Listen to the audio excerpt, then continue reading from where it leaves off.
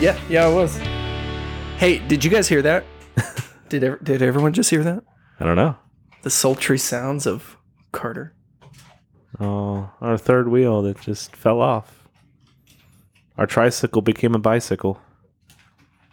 Our man, he is still here with us. He is still part of Rooted. At the bottom. He's at the bottom of the stairs.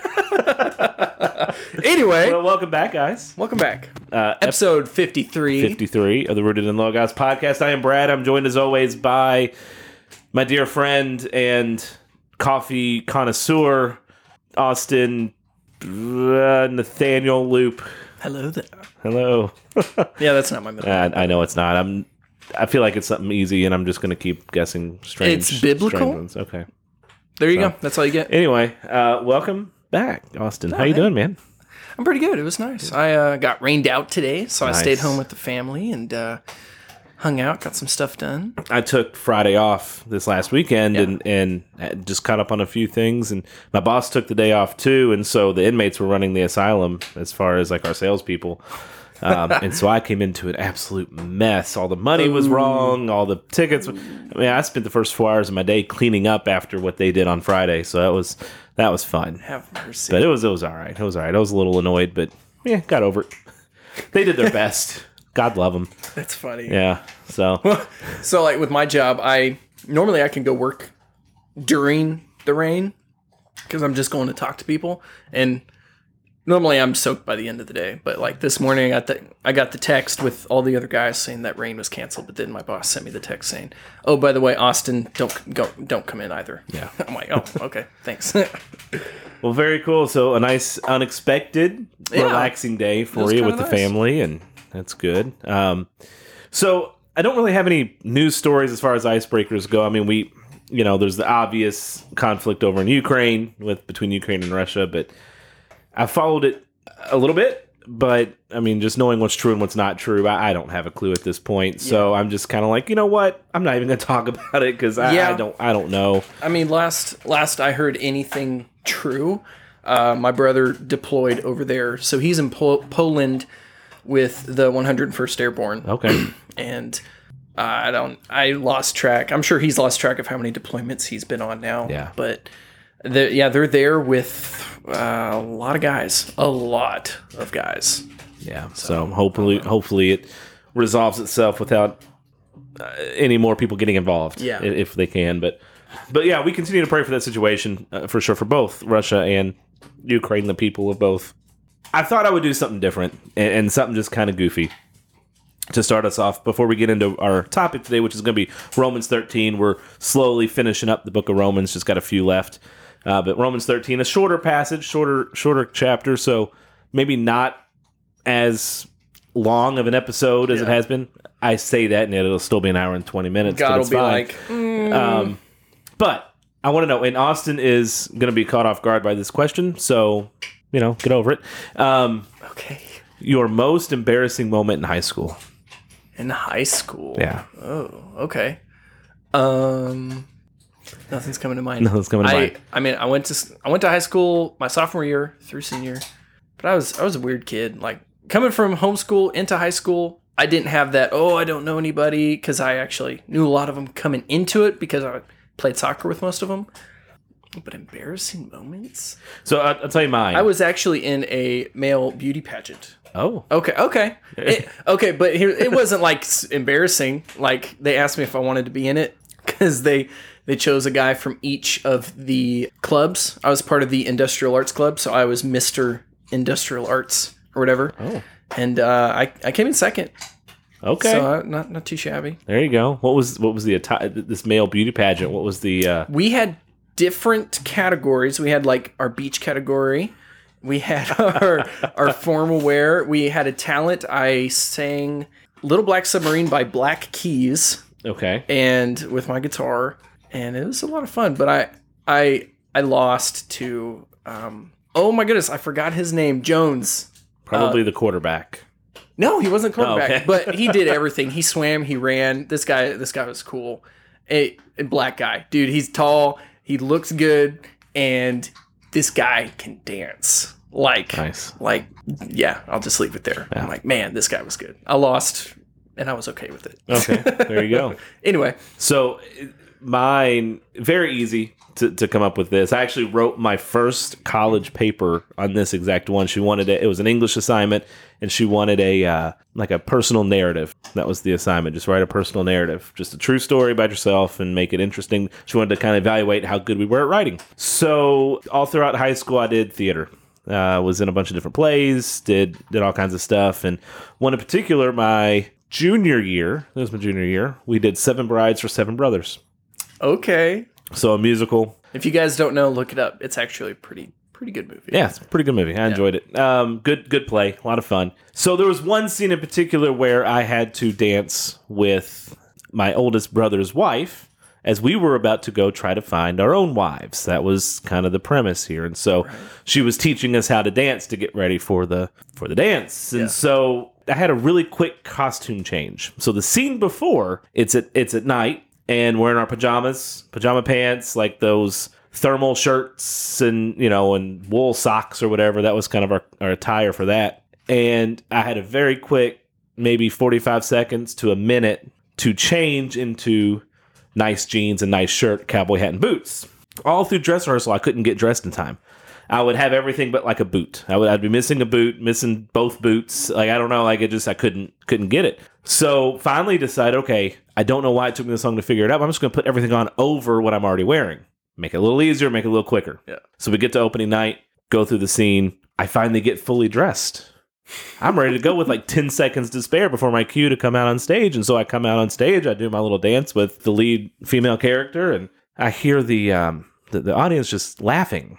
I'm like, I don't understand why this is funny. I'm not that bad of a dancer. Like, it's fine. Like, it's just a little two-step thing. Like, it's nothing crazy. And they're cracking up. I'm like, what is happening? So I get done. I kind of step back, have one of my other brothers, with me. He was the first one out to dance. And then the next guy's coming out and he's dancing. And as he's doing that, I feel a little tap on my shoulder from one of my castmates. And he just kind of whispers real kind of quietly and discreetly, "Hey, look down." And to my horror, not only had I not zipped up my fly on my jeans, but the string of my pajama pants was just kind of flapping in the breeze. Oh, man.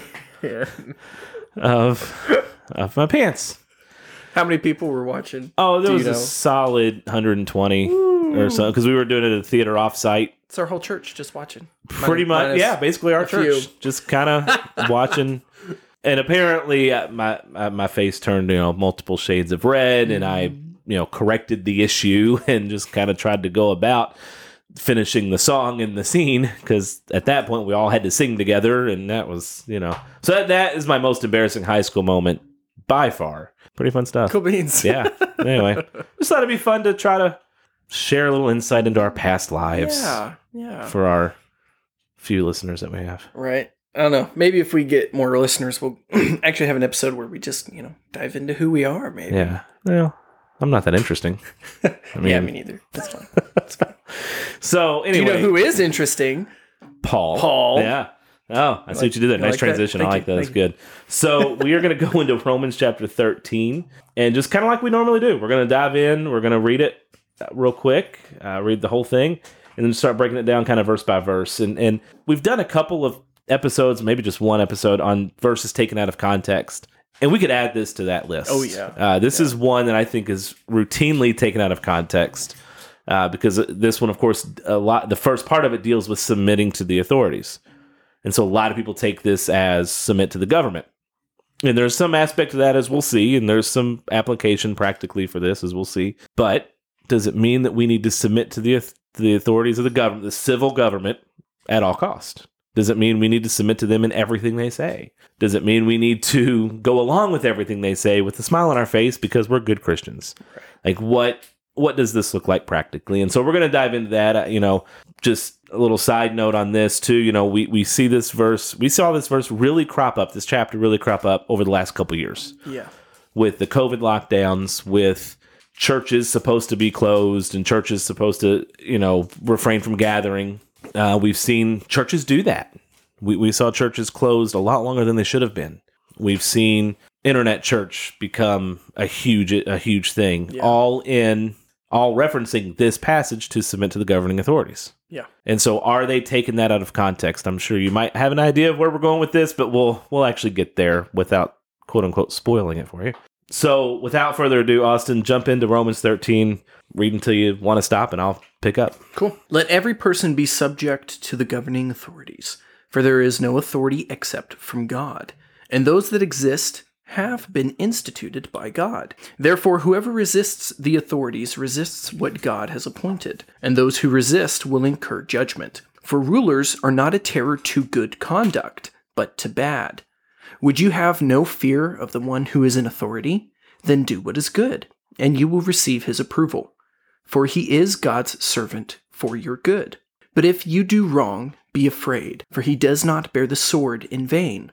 For he is the servant of God, an avenger who carries out God's wrath on the wrongdoer. Therefore, one must be in subjection not only to avoid God's wrath, but also for the sake of conscience. For because of this you also pay taxes, for the authorities are ministers of God, attending to this very thing. Pay to all what is owed to them, taxes to whom taxes are owed, revenue to whom revenue is owed, respect to whom respect is owed, honor to whom honor is owed.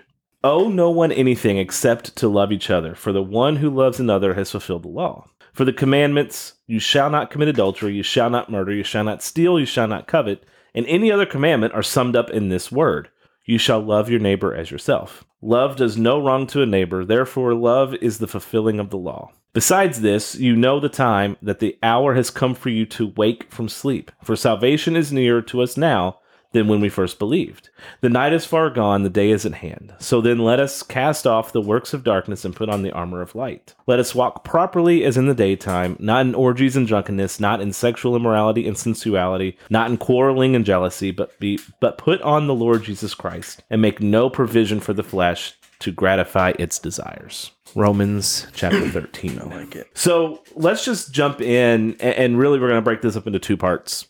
Verses 1 through 7, and then 8 through the end of the chapter. So 1 through 7, verses 1 and 2. Let every person be subject to the governing authorities, for there is no authority except from God, and those that exist have been instituted by God. Just verse 1. Let's start there. Okay, let's do it. All right. So let every person be subject to the governing authorities. I mean, pretty straightforward. Yeah. And again, so looking at context, Paul is in the middle of the Roman Empire. The governing authorities at that time were Caesar, Herod, Pilate. Who else was there at that time? You had the Sanhedrin. Oh my goodness, Sanhedrin. Thank you. I knew that one. Sanhedrin. I said it earlier. I was going to let you get there. Sanhedrin. Thank you. But yeah, they were all in that governing authority type figure at the time. So that is the basis of what Paul is writing about right now. And then our governing authorities as of right now, just basic, you've got the police, you've got the sheriff, all the way up to mayor, governor, all the way up to the office of president. So, yeah. So part of Christian integrity, part of our duty as Christians is to be good citizens, mm-hmm. good citizens of our towns, of our states, of our country. So civic responsibility is part of our job as Christians. Yes. And, it begins with a sense of obligation and honor to governing authorities. It has a theological basis. God's sovereignty is expressed in his establishment of the institution of human government. So if we believe in the sovereignty of God and we believe that he is orchestrating on a big level his ultimate plan, then we have to believe that these governments that are in place, whether we like them or not, are part of that plan. Does that mean we have to agree with everything they do? No. Does that mean that we don't go out and exercise our right to vote as Americans? No. Does it mean we don't get involved? No, we get involved. We fight for the truth. We fight for what's right. We fight for our beliefs. But we also understand that ultimately God is in control, and there is a reason why things are the way they are. Yeah, exactly. For there is no authority except from God, and those that exist have been instituted by God. So just right there, it's everyone throughout history that has been in power is because God put him there. And it is hard to think of sometimes because we look back at Rome. We look back, just Old Testament looking at Israel, look at everyone who took over Israel. You had Babylon, you had the Medo-Persians, you had Greece, you had Rome, you had the Assyrians. God instituted them over Israel. And it was because of judgment, but God put them there anyway. Yeah. Even coming up, World War II, Nazi Germany. God instituted Hitler. He instituted Stalin. He instituted these people in power. And it's hard to think of it that way, but God placed them there for a purpose. And we don't know. I still would say we probably don't know what that purpose is. Right? I mean, not until we see the full picture at the end of days, but it doesn't make sense. And again, I don't want us to say that we need to be apathetic, right? Right. So you have the situation like World War II, Nazi Germany, Stalin, or if you today, you have regimes like the Saddam Hussein regime and the Putin and the Xi Jinping in China. It doesn't mean we're not to fight against those powers, right? It doesn't mean we're not to try to fight for freedom and fight for justice, right, and fight for what's right. Fight against genocide, fight against unnecessary invasions of other countries, fight against these things. We're called to do that. We're supposed to do that. But how does that match up with Romans 13? Well, it does, and we're going to get to that here in just a second. Yeah. So verse 2, therefore whoever resists the authorities resists what God has appointed, and those who resist will incur judgment. So that seems to fly in the face of everything I just said. Right? Let's dive into that one just a little bit. Paul speaks here in broad terms. In general, the authorities act legally and uphold the social order God has appointed. Judgment is the penalty for noncompliance because God has delegated punishment to these authorities. So, verse 4, we're going to see that in verse 4. When authorities overstep, believers need to obey God over man. You see that in Acts 5:29. And I actually have that Acts 5 written down as an example later on that we're going to get to, some kind of cross-reference here, that support this idea that we obey God rather than man. They may need to say to a king whose command is blasphemous, we will not serve your gods or worship your golden image that you have set up. That's in Daniel. Jesus defied the extra-biblical Sabbath ordinances of his time. Paul's counsel in Romans 13 assumes a government acting within its God-appointed parameters. When it does not, other measures are in order. Yeah. So that right there kind of explains a little bit of how we can reconcile this idea that we fight against authoritarian regimes. We fight against regimes that are against God and against the Bible and against what he has laid out as moral standard. Right. While also submitting to the authority of the government at the same time. Let's take 2 and 3 together. So, therefore, whoever resists the authorities resists what God has appointed, and those who resist will incur judgment. 4, rulers are not a terror of good conduct, but to bad. Would you have no fear of the one who is in authority? Then do what is good, and you will receive his approval. So, just base note, looking at police officers, their whole duty is to uphold the law. As of right now, the law of the land is the Constitution. There are extra laws added, but the Constitution. When they swear in, it is they will uphold the Constitution.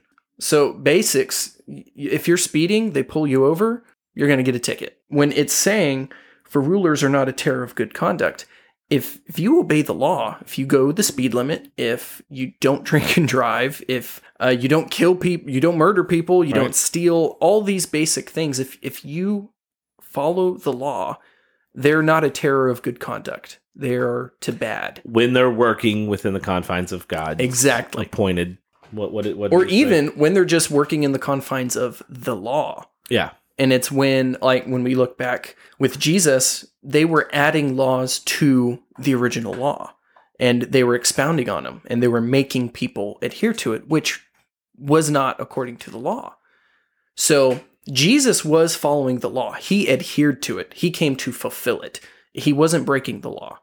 What he was so-called quote unquote breaking was their extra added laws that God did not appoint. Right. And so for us, when we go against the authorities, the police, in a manner that is against the law, then by rights, we need to get a ticket. We need to be arrested. Versus we are following our rights according to what the Constitution has said. So we have the right to protest. If we're out protesting, but it's civil, we're not throwing bricks through glass windows Not and looting- burning businesses looting the and Nike looting. and Verizon stores. Yeah, because Right. those are okay too, right? Sure. Yeah, no, we're not going to go there. Anyway, if we're peacefully protesting, that's according to our Constitution. We're legally allowed to do that. If the police start coming out and start arresting us because we're protesting, then that is against the law. So, Yeah. And verses 3 and 4 are one sentence. yes. For rulers are not a terror to good conduct, but to bad. Would you have no fear of the one who is in authority? Then do what is good, and you will receive his approval. For he is God's servant for your good. But if you do wrong, be afraid, for he does not bear the sword in vain, for he is the servant of God, an avenger who carries out God's wrath on the wrongdoer. And I'm going to shout out one of our church friends, Maria, for posting the video where I got some of this that we're going to use tonight on this particular passage, Romans 13. Verses 3 and 4 are limitation clauses. Okay, they are putting a limit on the government's power based on the parameters of God's word.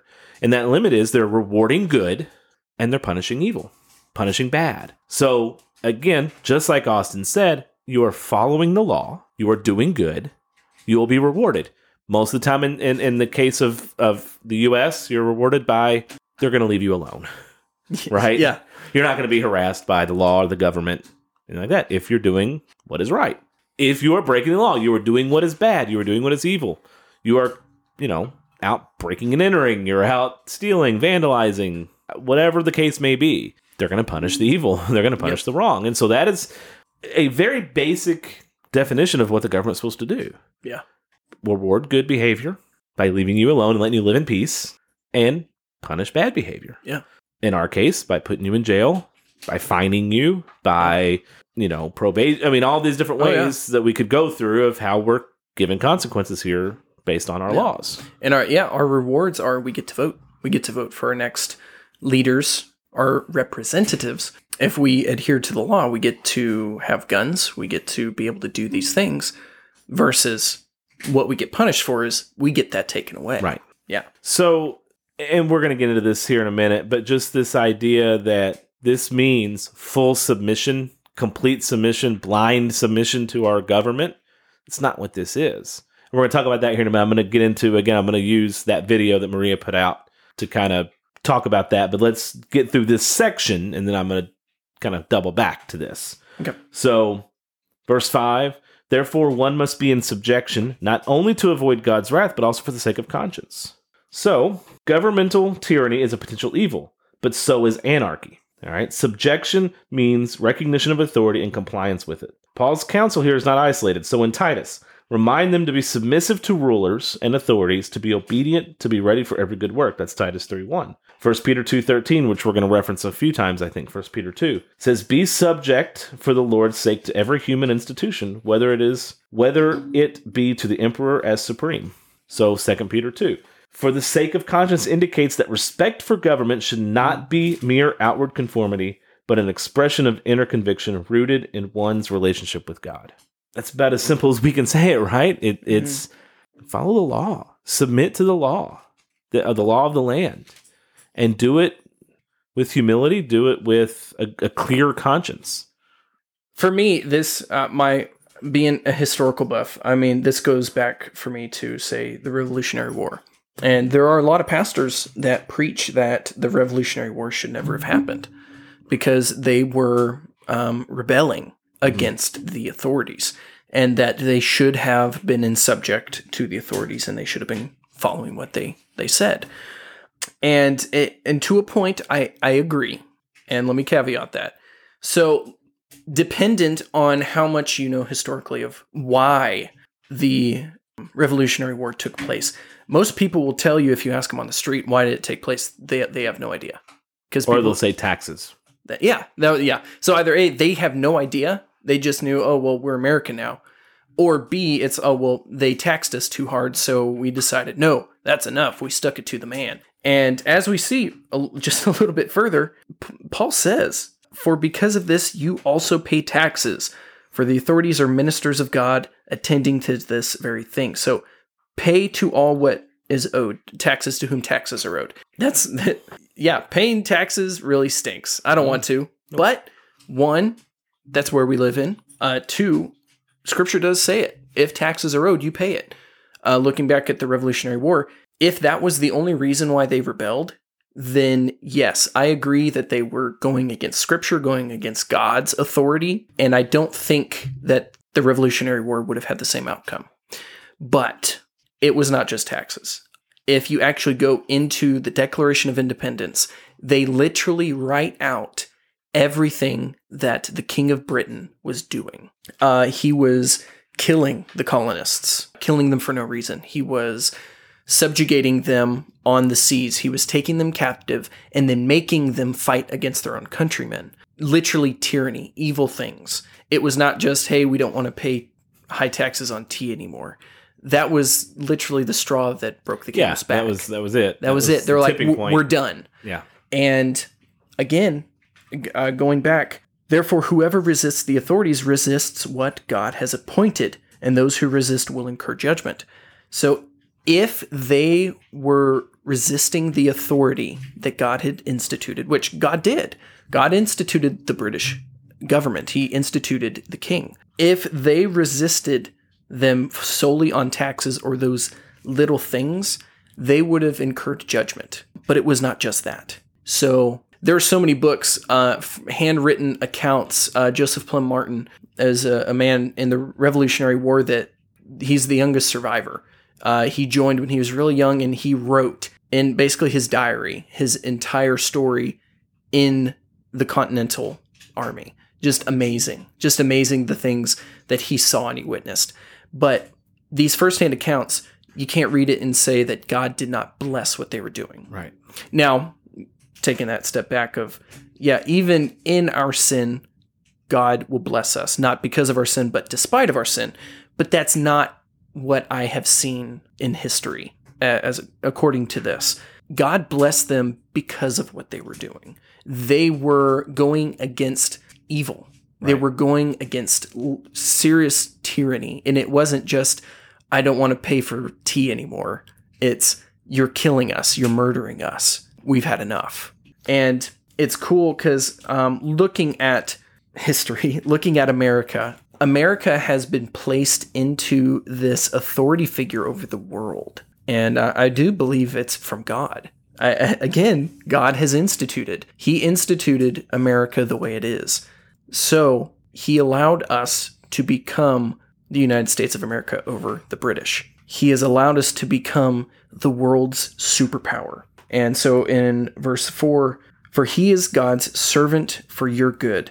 But if you do wrong, be afraid. For he does not bear the sword in vain. For he is the servant of God, an avenger who carries out God's wrath on the wrongdoer. So right off the bat, World War I, World War II, the Korean War, these were times that America, again, being the superpower of the world, we went in for a reason. There were evil things going on. Evil men were murdering and killing innocent people. And that is when we stepped in and said, and we didn't say it, but this is how I see it was taken. As America was the sword. God has used us as a sword to vanquish evil on countless times. Mm-hmm. And the biggest one being World War II, where we came in and God used us to save Israel. I mean, God saved Israel, but he used us to do that. As we know, millions of Jews killed during World War II. And as we see throughout history, it starts to get muddy when we go into a war and those lines aren't drawn. So looking at Vietnam, things were not as clear cut. We did not go in and we did not see complete evil, and that is exactly what we were there for, to vanquish. And therefore, things did not work out the way that it was supposed to. Even looking at Iraq, Afghanistan, Iran, it took us 20 years. Yeah. And even then, we still didn't really win. Yeah, we didn't win Vietnam. We didn't win this one. It was just kind of, we were there and then we left. Why? Well, intentions might have been good, but again, I hate it, but there are other things going on that we don't know. Yeah. But the baseline is, if we are there for the prevention of killing innocent lives, and we are there for good, then things go well. Why? Because God blesses that. And I think it's important to note, too, you'll have people that'll say to this line of argument here, Well, the Bible says thou shalt not kill. And we need to be careful, again, context. Scripture, interpreting Scripture, and understanding, using the entirety of Scripture to interpret one Scripture, right? And this idea that thou shalt not kill, okay, it's thou shalt not murder. The Hebrew word. It is premeditated. Premeditated murder, the taking of an innocent life in cold blood or whatever, or out of negligence, whatever the case may be, taking of an innocent life. Yeah. This does not discount war. This does not say war. I mean, war is terrible. It's a product of the fall. We don't want war. No one wants war. Right. But sometimes it's justified. Well, and there are justified killings. I mean, look at the Old Testament, throughout all the Old Testament, where God vanquished the enemies of the Israelites, or God put to death people who just didn't do what he wanted them to do. Yeah. And that's New Testament too. Right. So again, just be careful with your context. Yeah. We put out on Instagram and Facebook a post, I think yesterday, Sunday, that basically said, we don't need to be reading our emotions into Scripture. We need to let Scripture guide our emotions. Yes. And that's what I am seeing, and it's been my new soapbox for the last few weeks of we read our emotions into Scripture so many times. We look at this and we say, well, that's just not fair. God wouldn't do that. That's not fair. Right. Or we'll say, ooh, that one makes me a little uncomfortable. I don't really like that. I'm gonna take this passage because it sounds good, but I'm gonna twist it a little bit to make it sound even better. Yeah.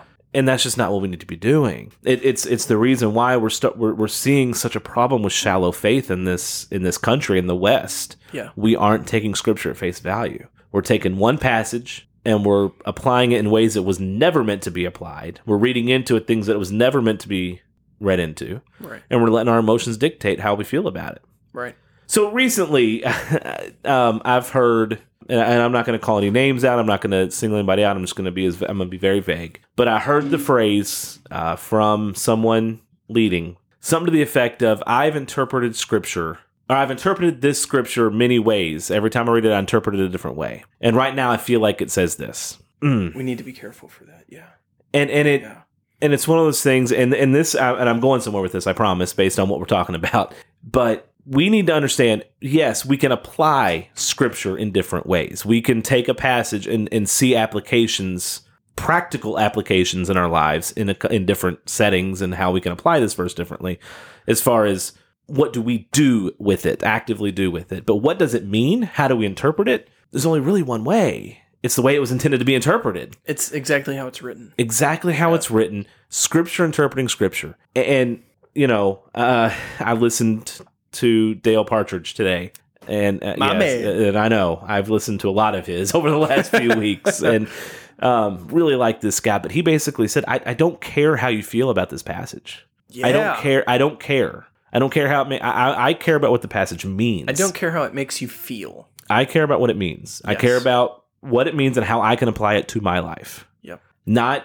taking it out of context. And so I just want us to be careful. And so I say that, and leads me to this. This passage, especially with COVID, especially with all these lockdowns and all these restrictions they were trying to put on churches specifically.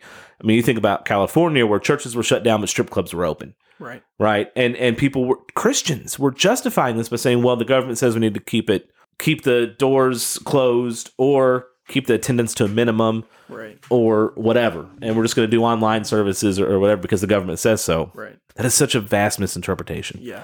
So let's look at Ephesians chapter 6, verses 1 through 4. And it says, children, obey your parents in the Lord, for this is right. Honor your father and mother. This is the first commandment with the promise, that it may go well with you, that you may live long in the land. Just 1 through 3. Well, I'll stop at 3. Okay. Remember we talked about limitation clauses a few seconds ago, where the limitation clause in Romans 13 is reward good, punish evil. Are there any limitation clauses in Ephesians chapter 6 when it comes to the authority of parents over their children? Does he put a limitation clause in there? He does not. However, what Christian would say that if your father says, I need you to go slash my boss's tires because he made me mad, because you as a 12-year-old aren't going to really get punished, very harshly for this, but I'll go to jail and lose my job. Do we need to honor our father in that moment and go slash tires and do something that we know is wrong? Well, I do take it a step further to honoring is not the same as obeying. Right. But I'm just saying, would any Christian logically say that? I would hope not. Right. So they're not going to hold to this ultimate authority of the parents over their children. Right. Correct? Correct. Ultimate authority that no matter what, we blindly follow. Right. All right. Why then do we take Romans 13 and say we have that the government has ultimate authority over us and that we need to blindly obey and blindly follow? Yeah. Ultimately. Why do we do that? Because that's how we've been taught. Hebrews 13. So you look at the church government. All right. Hebrews chapter 13 again did the same thing. I didn't write down the verse number. I just... I got you. 13:17. Obey your leaders and submit to them, for they are keeping watch over your souls, as those who have to give an account.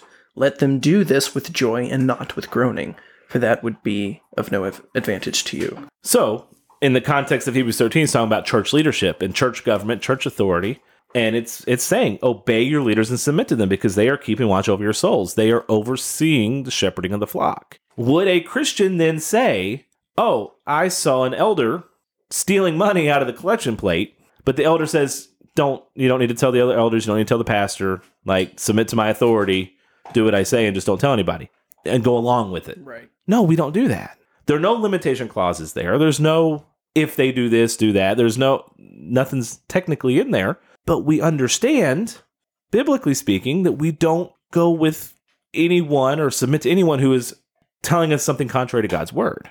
So why do we then impose that belief that we have to submit to the government on Romans chapter 13? Yes. It really does. It really bothers, the whole government thing really bugs me when I'm told that I need to submit to the government no matter what. Right. Because we don't apply that to anything else. We don't. No one would say that as a member of a church, we need to overlook the egregious sin of someone within our church body, someone within church leadership. Yeah. Right? I mean, you see this all the time. You see worship leaders and pastors who fall into adultery. We don't overlook that. We remove them from leadership. Yep. Right? They lose their jobs. They lose their livelihoods. Well, they don't meet the qualifications They don't anymore. meet the qualifications anymore. Yep.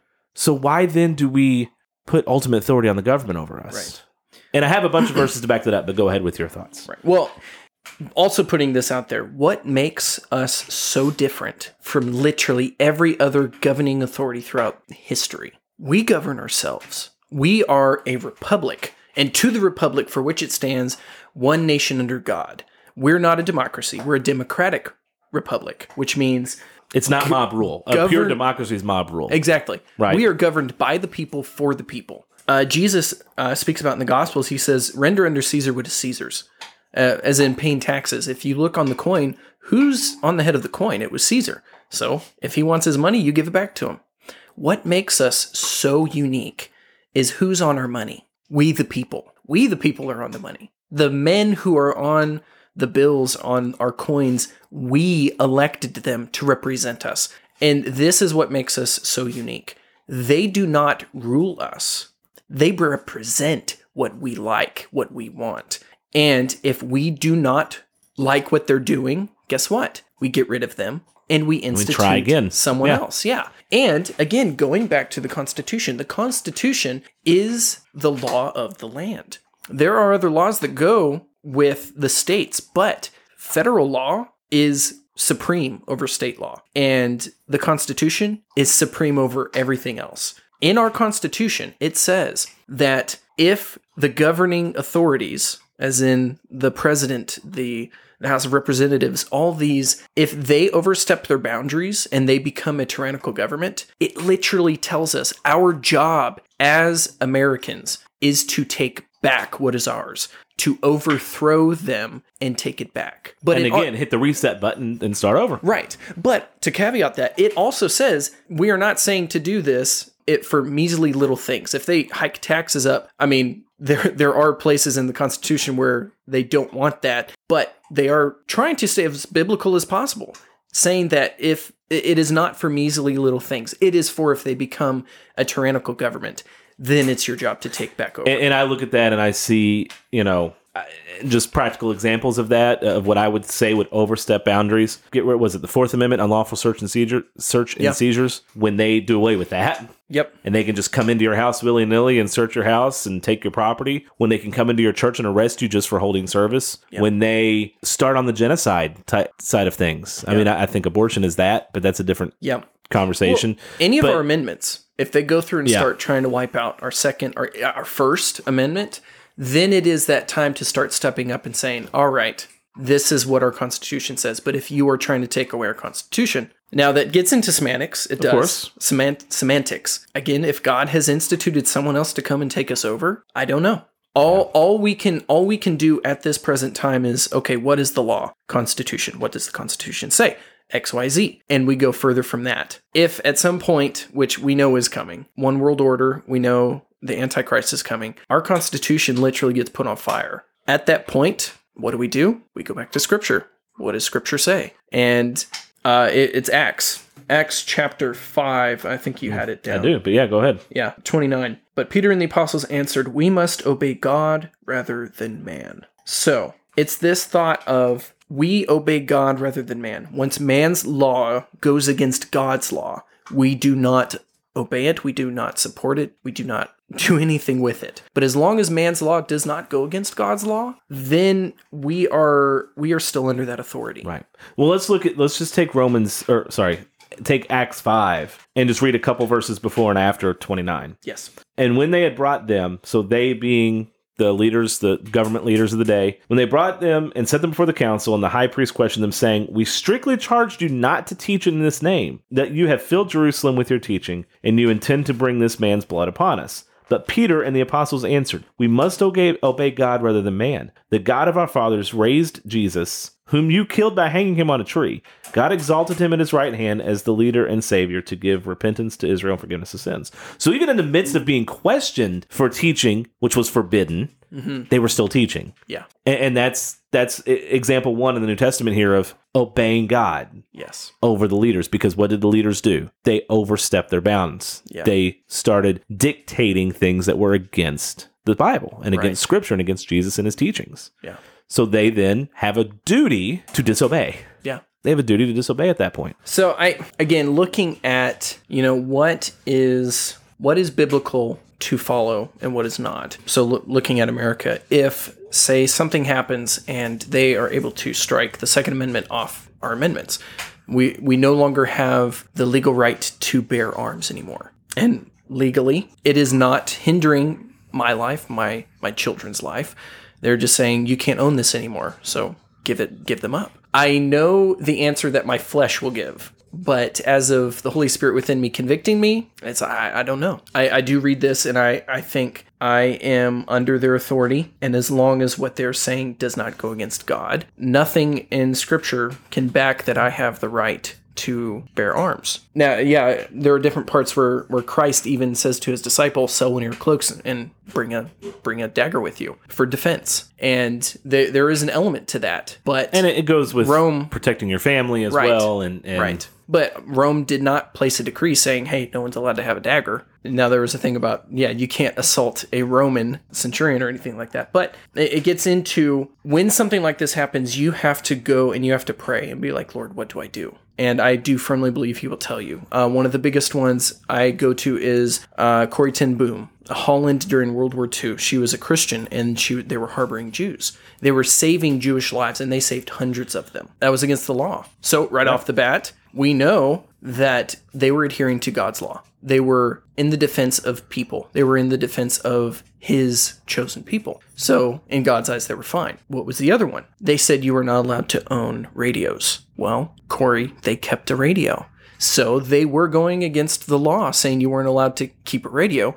And at face value, well, it's a radio. It's not hurting anyone's life. But what were they using that radio for? They were using it to keep track of movements, keeping track of the world, what was going on.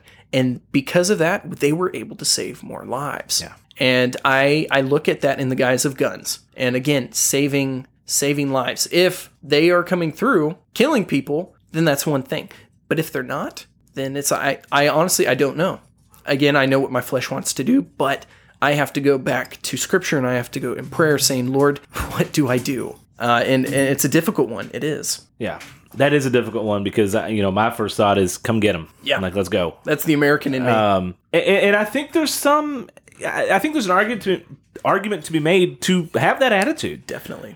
Because you look at World War II and what is one of the ways he was able to do what he did? Took all their guns. He disarmed his people. We don't want that. We can't let that happen. And so, it is that is an extreme example, depending on if certain people have their way, a very real possible example. But yeah, it is tough, and it is something, like you said, you got to pray. Yeah. You got to pray about it. You got to figure out your convictions on this and how God's going to lead you. All right, so let's look at just a few more examples in Scripture of people disobeying the government and God commending them for it. So let's go to Exodus chapter 1, and we're going to look at verses 15 through 21. Then the king of Egypt said to the Hebrew midwives, one of whom was named Shiphrah,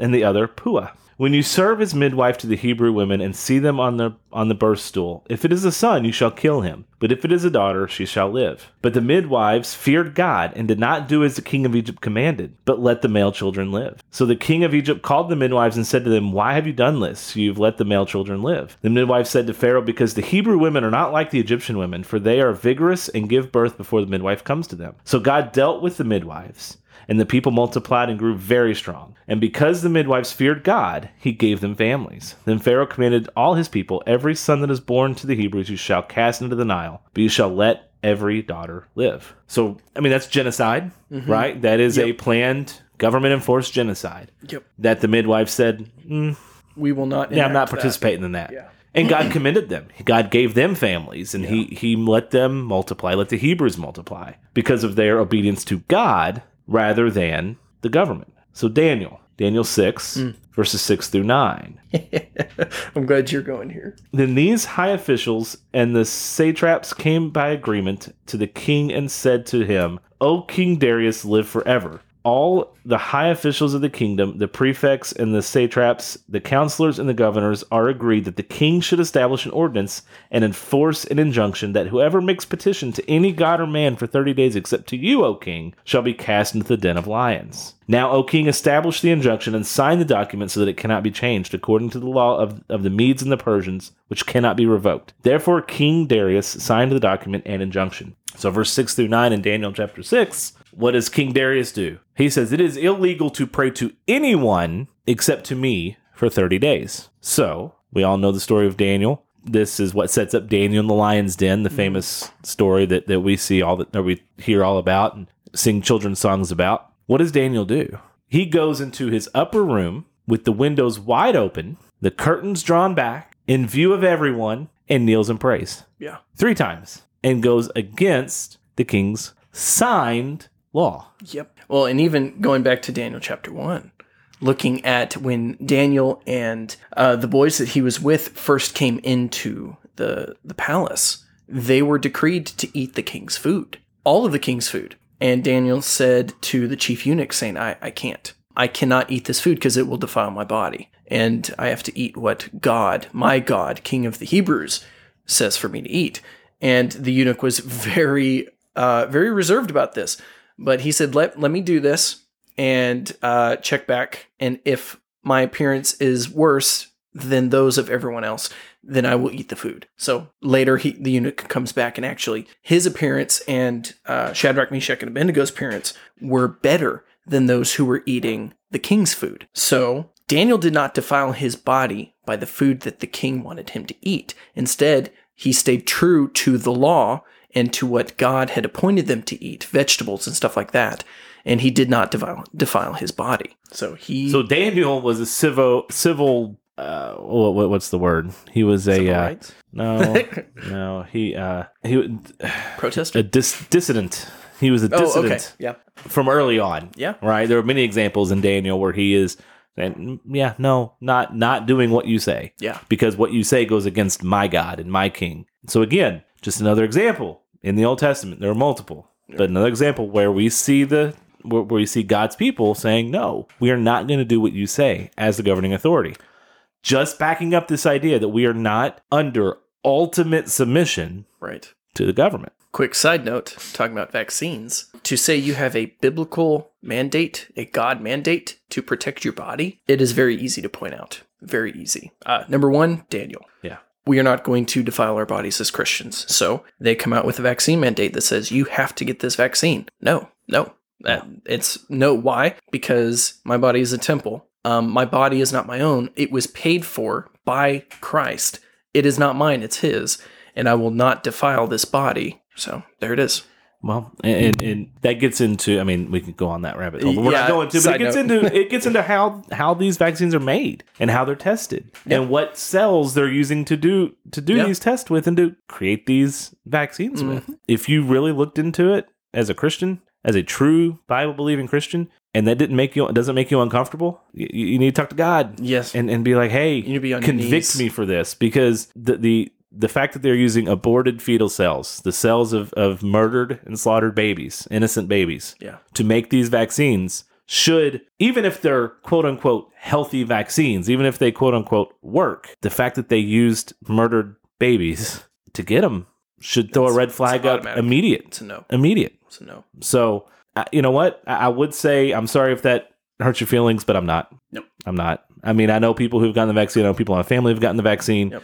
I hope you are okay, first of all, just health-wise, but I do hope you understand, even if it was unknowingly at the time. I hope maybe now you understand exactly what was going on in those vaccines and you know, and just ask God to convict you and, you know, Break your heart for break what your heart breaks for what breaks is, and that true. breaks his heart. I mean, it just does. Real quick, before we finish up Romans chapter 13, the second half of it, I want to go to Hebrews 11:23. By faith, Moses, Thank you. when he was born, was hidden for 3 months by his parents because they saw that the child was beautiful, and they were not afraid of the king's edict. By faith, Moses, when he was grown up, refused to be called the son of Pharaoh's daughter, choosing rather to be mistreated with the people of God than to enjoy the fleeting pleasures of sin. So again, by faith Moses, and it actually brings up his parents who Went against the Pharaoh's- king's order to kill their son. Again, just another example. This one alluding back to Moses. Again, we talked about the midwives, but Moses' parents disobeying Pharaoh's orders. Couple more, and then we're going to conclude Romans 13, the last half of it.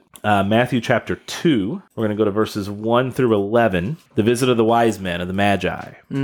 Now, after Jesus was born in Bethlehem of Judea in the days of Herod the king, behold, wise men from the east came to Jerusalem, saying, Where is he who has been born king of the Jews? For we saw his star when it rose, and have come to worship him. When Herod the king heard this, he was troubled, and all Jerusalem with him. And assembling all of the chief priests and the scribes of the people, he inquired of them where the Christ was to be born. They told him, In Bethlehem of Judea. For so is written by the prophet, And you, O Bethlehem, in the land of Judah, are by no means least among the rulers of Judah. For from you shall come a ruler who will shepherd my people Israel. Then Herod summoned the wise men secretly and ascertained from them what time the star had appeared. And he sent to Bethlehem, saying, Go and search diligently for the child, and when you have found him, bring me word that I too may come and worship him. So Herod is telling the wise men, come back after you find the child, come back to me so I can go worship him as well. After listening to the king, they went on their way, and behold, the star that they had seen when it rose went before them until it came rest over the place where the child was. When they saw the star, they rejoiced exceedingly with great joy, and going into the house, they saw the child with Mary his mother. They fell down and worshipped him. Then opening their treasures and offerings and gifts, gold, frankincense, and myrrh. And, verse 12,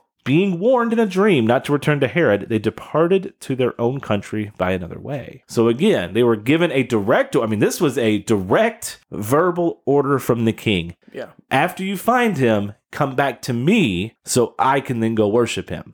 Yeah. And it was revealed to them in a dream, hey, he's meaning to kill this child. Yeah. And so what did they do? They did what the Lord said and didn't do what the king said, and they went a different way and didn't go back. Yeah. So again, just another example, and I got one more. I just want to drive this point home because I just think we had, maybe not so much with our church, but we just had this mindset in this country during these last few years that we are just to do what the government says. Right. And there's no precedent for that in Scripture to do it blindly. So 2 Corinthians 11, verses 32 through 33, it says, At Damascus, the governor under King Artis. Verse 32.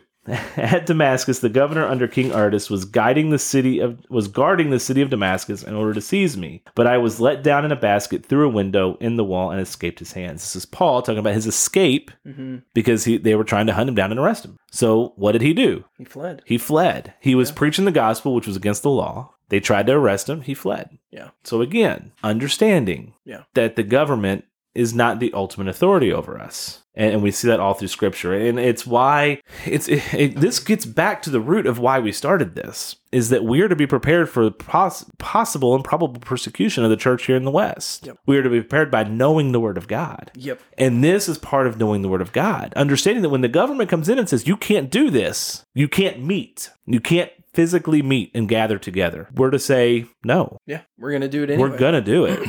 Yeah. Whether that is being driven underground, like there was some in Canada. Yeah. I mean, in Canada, a Not Western, that far away. civilized democracy, supposedly. Bunch of commies. It's fine. But they had churches walled off and fenced off, and the congregation met in secret underground. Amen. Because that is what we're supposed to do. We are not supposed to cower in fear of a pandemic, Right. of a government saying not to meet. Right. And I truly believe this, maybe I'm wrong, I hope I'm wrong, but I do think that because they saw how easily we folded, not all of us, don't get me wrong, not all churches, not all pastors, not all congregations, not all Christians. Like, I understand that. Yeah. But because they saw how easily we folded, how easily we gave up that freedom, gave up that right to meet and gather and worship together, because or followed their stupid guidelines where we couldn't sing, weren't allowed to sing anymore. Because we folded so fast and so easy, at some point in the near future, the crackdown's going to be worse. Yeah, it will. The mandates are going to be worse. Maybe it's my conspiracy theory brain coming into play here, where I think this may have been a test run to see how quickly we'd give up our freedoms, and it was pretty dang quick. Called discernment. Well, putting it as, at what point do we go against versus not? And so something simple like, marijuana. A lot of people think marijuana should be legal, which is fine. That's your opinion. But as of right now, according to the law in certain states, so Indiana, it's illegal. You cannot smoke, you cannot eat marijuana. A lot of people go back to Genesis where it says God has given all plants and their seeds for food. Well, if your governing authority says that you cannot smoke this and you cannot eat this, then we're going to follow that. Now, I also don't believe Genesis was talking about marijuana. It's talking about food. Right. To Actual eat food. for nutrients. Yeah. But no, that's exactly right. Yeah. There are plenty of, I would say, biblically sound Christians who would argue, at least on the medical side of things, that marijuana should be legal. Right. I think there are arguments that can be made for that. Right. Especially on the medical side. Recreation, that's a different conversation. Right. But on the medical side, sure. I personally probably lean that direction, especially in cancer treatments and anyway, whatever.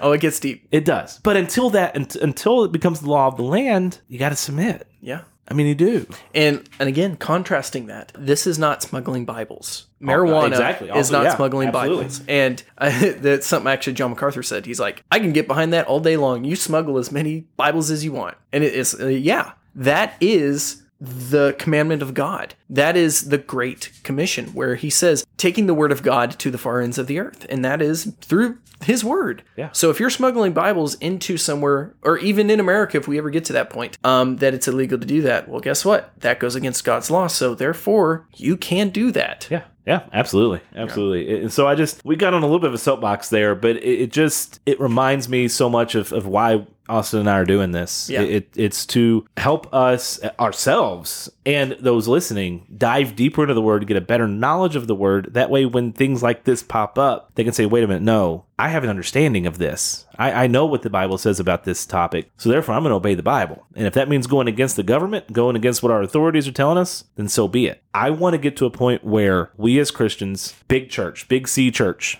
in America and in the West, that if we are forced underground like they were in Canada for a few months, that we will do it. Yeah. We won't sit in our homes and cower. We won't sit in our homes and watch it on the internet. We will gather. We will find a place to meet, and we will meet. We will keep doing what we're supposed to be doing and what we're called to do, which is gather together and worship. Right.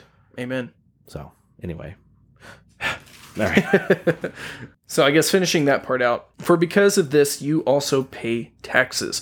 For the authorities are ministers of God attending to this very thing. Pay to all what is owed to them. Taxes to whom taxes are owed. Revenue to whom revenue is owed. Respect to whom respect is owed. Honor to whom honor is owed. So we pay our taxes. That is the law of the land. We are to do that. Yeah. Revenue, if you have a loan, if you have anything that you're paying off, your mortgage, your credit card, whatever, you have to do that. Yeah. That is the law of the land. You pay to what is owned. And that's not just the law of the land, that's God's law. He's saying, pay these things off. I personally would fall on the side of taxation is theft. Amen. However, that's what the law says right now. And so as the law says, you know what? My taxes come out of my paycheck every week. I complain about it. I get frustrated when I see my pay stub. I get frustrated at tax time when they say, no, you still owe me money. Man, okay, whatever. You're the worst.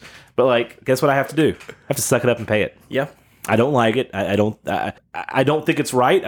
But I also don't think it's right not based on scripture. I don't think it's right just based on principle and whatever. Say the question is posed, okay, do I pay my taxes or do I send my children to a Christian school? Okay, well, looking at it biblically, it says pay taxes to whom taxes are owed. And if you have to pay taxes, you pay the taxes. Now, here's where it changes. Do you either pay taxes or do you keep your children from starving? Okay, going back in history, looking at most people have seen Robin Hood. They've seen the Disney version of Robin Hood, right? This taxation was going on so incredibly hard that they were starving out their people. They were taking their last farthing so that they could not even buy bread. Right. For me, the rule of thumb is if you are protecting life, then it is okay to defy the government. If it is either I pay my taxes or I feed my children, say a king declares he owns 1,000,000 acres and every animal on that, even the deer that roam, are his. But if you don't feed your children, they're going to starve. Do you go out and you technically, quote unquote, steal a deer because it's on the king's 1,000,000 acres? Or would it be justifiable because you are saving your children's life? Right. Now, I bend towards yes, but this is where it will differ. If I'm by myself, then no. Because again, not placing my life above anyone else's, but I am going to be subject to these authorities. But as long as I have children and a wife under me that I am biblically responsible for their their health, their well-being, then yes, I will go take that deer and feed my family. I will not pay my taxes in order to feed my family. Right. But yes, it does get into other things of trusting the Lord with that, which again, that is in constant prayer, constant being in the Word. Of course. But there are ways that you don't have to. Yeah, you're right. It is that dividing line is, are you protecting life? I like that. I hadn't thought of it that way. It's a rule of thumb. It's not always correct. Right, of course. But for the most part, 99% I'd say. Yeah, absolutely. Fantastic. All right. So verse 8. 8 through 14. Yeah. Second half. Owe no one anything except to love each other. For the one who loves another has fulfilled the law. For the commandments, you shall not commit adultery, you shall not murder, you shall not steal, you shall not covet, and any other commandment are summed up in this word, you shall love your neighbor as yourself. Love does no wrong to a neighbor. Therefore, love is the fulfilling of the law. So, if you owe something to somebody, if you owe them a burger, if you owe them a Coke, I don't care what it is. If you owe them, pay it back. Right, exactly. And it's biblical. Yeah. It is biblical. You pay back what you owe. But then he gets into the commandments. And this is a shout out back to Exodus. I mean, later, Christ ratifies it to do unto others as you would have others do unto you. But I mean, the golden law, it's love the Lord your God with all your heart, your soul, and mind, and then love your neighbor as yourself. Those are the two that Christ gave out. That sums up the all entirety of the law. Exactly. Those two commands sum up the entirety of the law. Because love does not wrong a neighbor. Therefore, love is the fulfilling of the law. If you love your neighbor, and again, looking at who is your neighbor, literally everybody in the world. That is how Scripture points out. Now, there is a difference when talking about a brother and sister in Christ versus a neighbor. A neighbor is an unbeliever. A neighbor is everyone in the world that does not know Christ. Versus a brother or a sister, whenever it's talking about that in Scripture, it's implied that you love them. Right. It's implied. They are your brother or your sister in Christ. Versus a neighbor, when you come to someone that you don't know, you've never met before, you're to love them. Yeah. It's a command. And in context of this passage as well, this whole chapter that he's talking about civil authority, being a good civilian, here we go. There you go. Being a good citizen is an act of love. It is. Yeah. I mean, what, going out and causing civil disobedience is not an act of love, right? Correct. Yeah. Taking your peaceful protest and turning it into looting or destruction or violence. Yeah. It's not an act of love. Protesting the killing of the unborn, that's an act of love when you're doing it peacefully and when you're doing it without violence. And defending life. Being a good citizen on top of fulfilling the law, is an act of love. So just finishing up verse 11 through 14. Besides this, you know that the hour has come for you to wake up from sleep. For salvation is nearer to us now than when we first believed. The night is far gone. The day is at hand. So then let us cast off the works of darkness and put on the armor of light. Let us walk properly as in the daytime, not in orgies or drunkenness, not in sexual immorality or sensuality, not in quarreling and jealousy, but put on the Lord Jesus Christ and make no provision for the flesh to gratify its desires. So verse 11, when it's talking about you know the time, that the hour has come for you to awake from sleep. Before you are saved, we're dead. We are dead spiritually, physically, everything. And the time has come for us to awaken. I think he is combating some complacency here too. Yes. And some maybe apathy on some level, and saying, look, guys, the time of salvation is now. Yeah. The Lord can come back at any moment. You know the time. We're at the end. Yeah. Yeah. So yeah, wake up. The night is far gone. The day is at hand.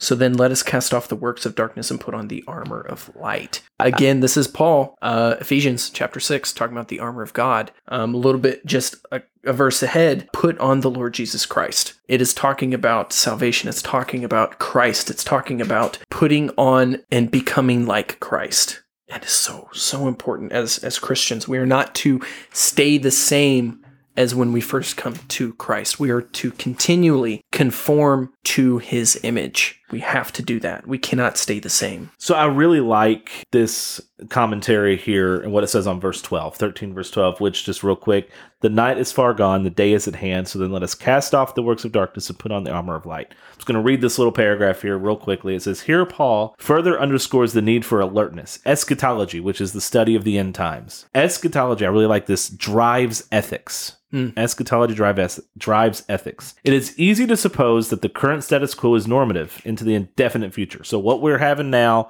is what it's going to be like in the future. Like, this is normal. Right. That basically getting comfortable, getting complacent with where we are. Right. But Paul labels the present time as night and indicates that it has had its day. Believers do and should repudiate the current passing night by rejecting works of darkness. They do so by donning the proper attire and armaments, the armor of light. This consists minimally of proper behavior and Christological orientation and focus. So, at the minimum, the armor of light, combating the darkness that we are in, because we're in darkness. We will be in darkness until Christ returns, or until we go to be with him at death. So, combating that at the very minimum with a Christ-centered life, a Christ-focused life, and good behavior. Being good citizens. Yeah. Right? Yeah. Living at peace with one another. We talked about that recently. Mm-hmm. Living at peace with one another and having good behavior, being strong in your ethical standing, all right? Being of what was it? You said this phrase to me the other day when we were talking. Above reproach. Oh, being above reproach. Yeah. And having us not putting yourself in situations where people can think negative things about you. Yeah. So much as you can control, of course. Yeah. Well, and what I tell people is, literally, I don't care what people think about you, and it might catch people off guard, but when I'm talking to them about something going on, I'm like, I don't care what people think about you. What I care is what people think about the king that both of us serve. Right. And as you, like a friend, I'm like, yes, I do care about you and I want to help you with that. But scripturally, and as a son of God, as the son of the king, I don't care what they think about you as a person, because how you act reflects on my Father in heaven and reflects on yours. Right. And you need to keep that in perspective. Right. So, just to finish this off, let us walk properly as in the daytime, not in orgies or drunkenness, not in sexual immorality or sensuality, not in quarreling and jealousy, but put on the Lord Jesus Christ and make no provisions for the flesh to gratify its desires. And it's, again, kind of wrapping up what I said and what Austin said just a second ago is just having a Christ-centered mentality. Yeah. Christ-focused mentality. We're not giving ourselves over to our fleshly desires and our lusts, right? I mean, he gets pretty graphic here. Orgies, drunkenness, sexual immorality, sensuality. I mean, what's the one sin that we're told to flee from? Sexual immorality. Yes. And it's this, again, this idea, walk above reproach. Yeah. Understand that the time we're in now is darkness. Yeah. We are ruled by darkness right now as far as the world goes. Yeah. The prince of darkness has the authority over the world right now. Right. And that's not going to be it. It's not going to be that way forever. Yeah. And we need to understand that, not be apathetic, not be lethargic, not be just ho-hum, go with the flow. We do not take vacations and we do not retire from the faith. Exactly. Until we die. So put on the Lord Jesus Christ, make no provision for the flesh to gratify its desires. And It's tough. yeah. It's not easy. We talk about this a lot, that every single fiber of my flesh, every single fiber in me that is not touched by the Holy Spirit, that is in complete opposition to the Holy Spirit. Yeah. And to God and It his hates ways. God. It hates it. Our flesh hates We everything about God. can live a quote unquote morally good life, but our flesh still hates the things of God. Yeah. And we will always, without the help of the Holy Spirit, we will always choose 10 times out of 10 sin. Yes. The only way we don't is with the help of the Holy Spirit. Again, doesn't mean non-Christians can't live quote unquote moral lives, moral and earthly standards, right? There's still conscience. Faithful husbands, faithful good fathers. Still knowledge of good and evil. Exactly. Yeah. But when it comes down to it, their flesh will win out. Their Yes. desires to appease their flesh will win out. Yeah. Doesn't mean they're not quote unquote good people. I use that term very loosely, of course, because we know there's no one good. So we as Christians need to be different, right? Yeah. We need to understand that again, apart from the Holy Spirit, we're not going to choose what God wants us to do. We're not going to put on that armor of Christ. We're not going to put on Jesus and not give in to our fleshly desires. Yeah. We have to be saturated in the Word. We have to be saturated in prayer. We have to be saturated in accountability. We have to be saturated with the church, a good Bible-believing, strong church. Yes. Not Stephen Furtick. Have to get one reference in. Have to get one. I mean, I'll throw a bunch out. But Yeah. But we won't. But we won't. But not Furtick. Get involved. Yeah. Get into the Word. Listen to not just our podcast. Listen to others about Scripture. Listen to people. Listen to sermons. Listen to sermons. Listen to people who are preaching and teaching the Word. People who are smarter than you. Throw some plugs out there. Dale Partridge. I'm not annoyed that I listen to him now, by the way. I just don't like that you're the one who told me to do it. I don't know why. It was me. Yeah, I don't know why that annoys me, but it does. I feel like I should have known before. Dale Partridge, Paul Washer, Alistair Begg, John MacArthur, Vodi Bachman. Those are just top 5. Those are top 5 that I listen to a lot.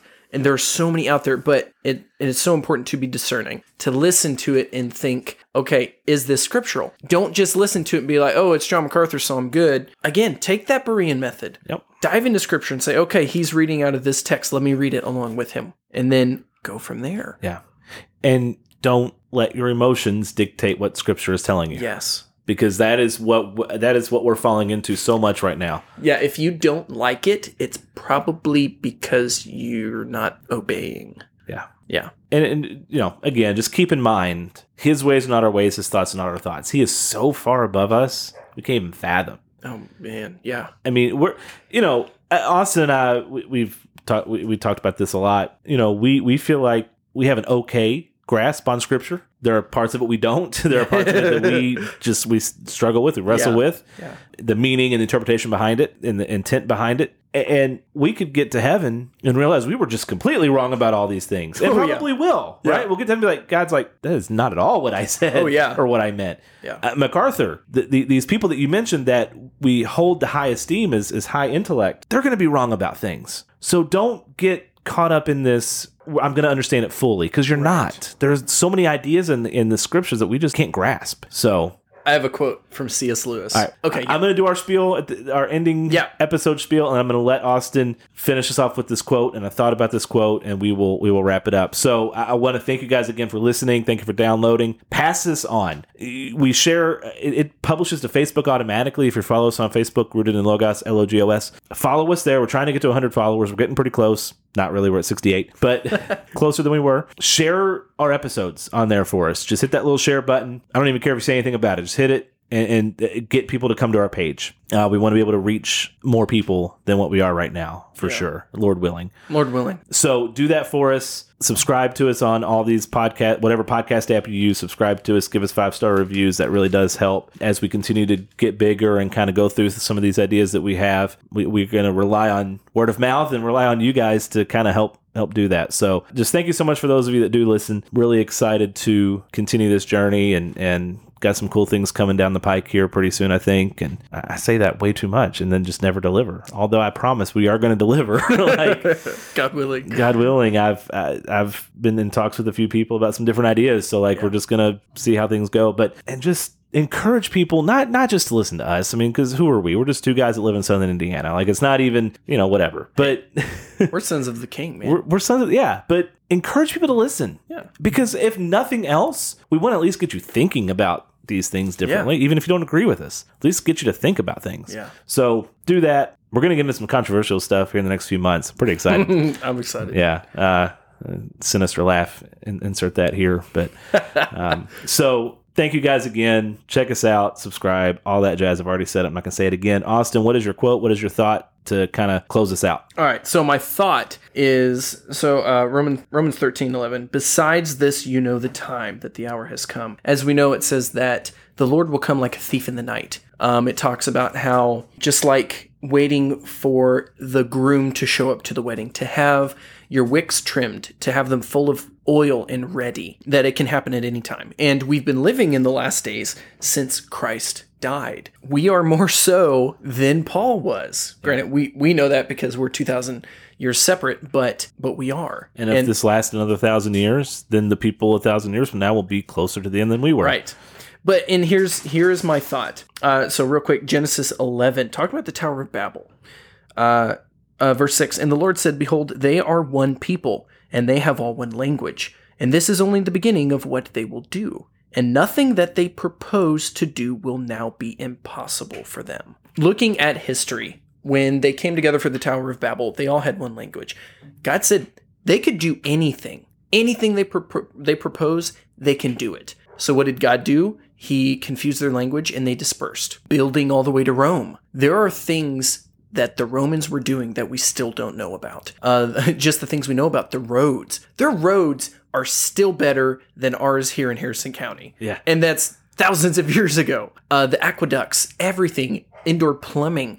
They had these things 2,000 years ago. Again, no telling what else they had. But every time civilization comes together and starts building and becoming something great, God disperses them. Looking at right now, just within the past 100 years, we have gone from airplanes all the way to just a couple decades later, the 60s, going to the moon, rockets, all the way to now, to where we have cell phones. We can literally talk to anybody from around the world at a second's notice. This either A, tells me that we are up for another dispersion, or that the Son of God is coming back. I am leaning towards the Son of God is coming back. Could it be we have another 1,000 years? Sure.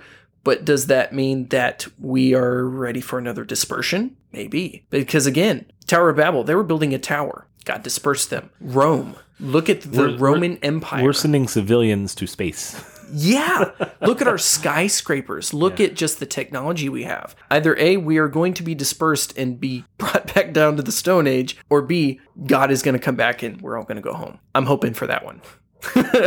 But my end quote from C.S. Lewis, the best course between two immovable ideas was right between them. He added, heaven will solve our problems, but not, I think, by showing us subtle reconciliations between all our apparently contradictory notions. The notions will all be knocked from under our feet. We shall all see that there never was any problem. So what we were talking about before we did our spiel of, we have these thoughts and ideas on Scripture, but once we get to heaven, I can just imagine God our Father looking at us and being like, oh, my child, like, I'm glad you struggled with this, but man, you were so wrong. Yeah. And we need to be okay with that now, to be able to read through Scripture. And Brad and I, we know we do not know everything.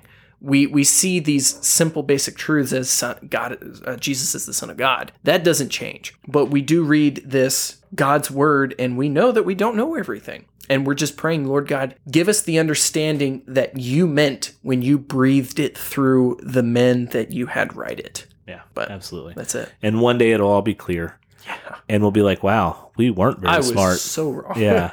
Man, we're stupid. Thank you guys again for listening. We'll be back next week with another episode. And in the meantime, stay rooted.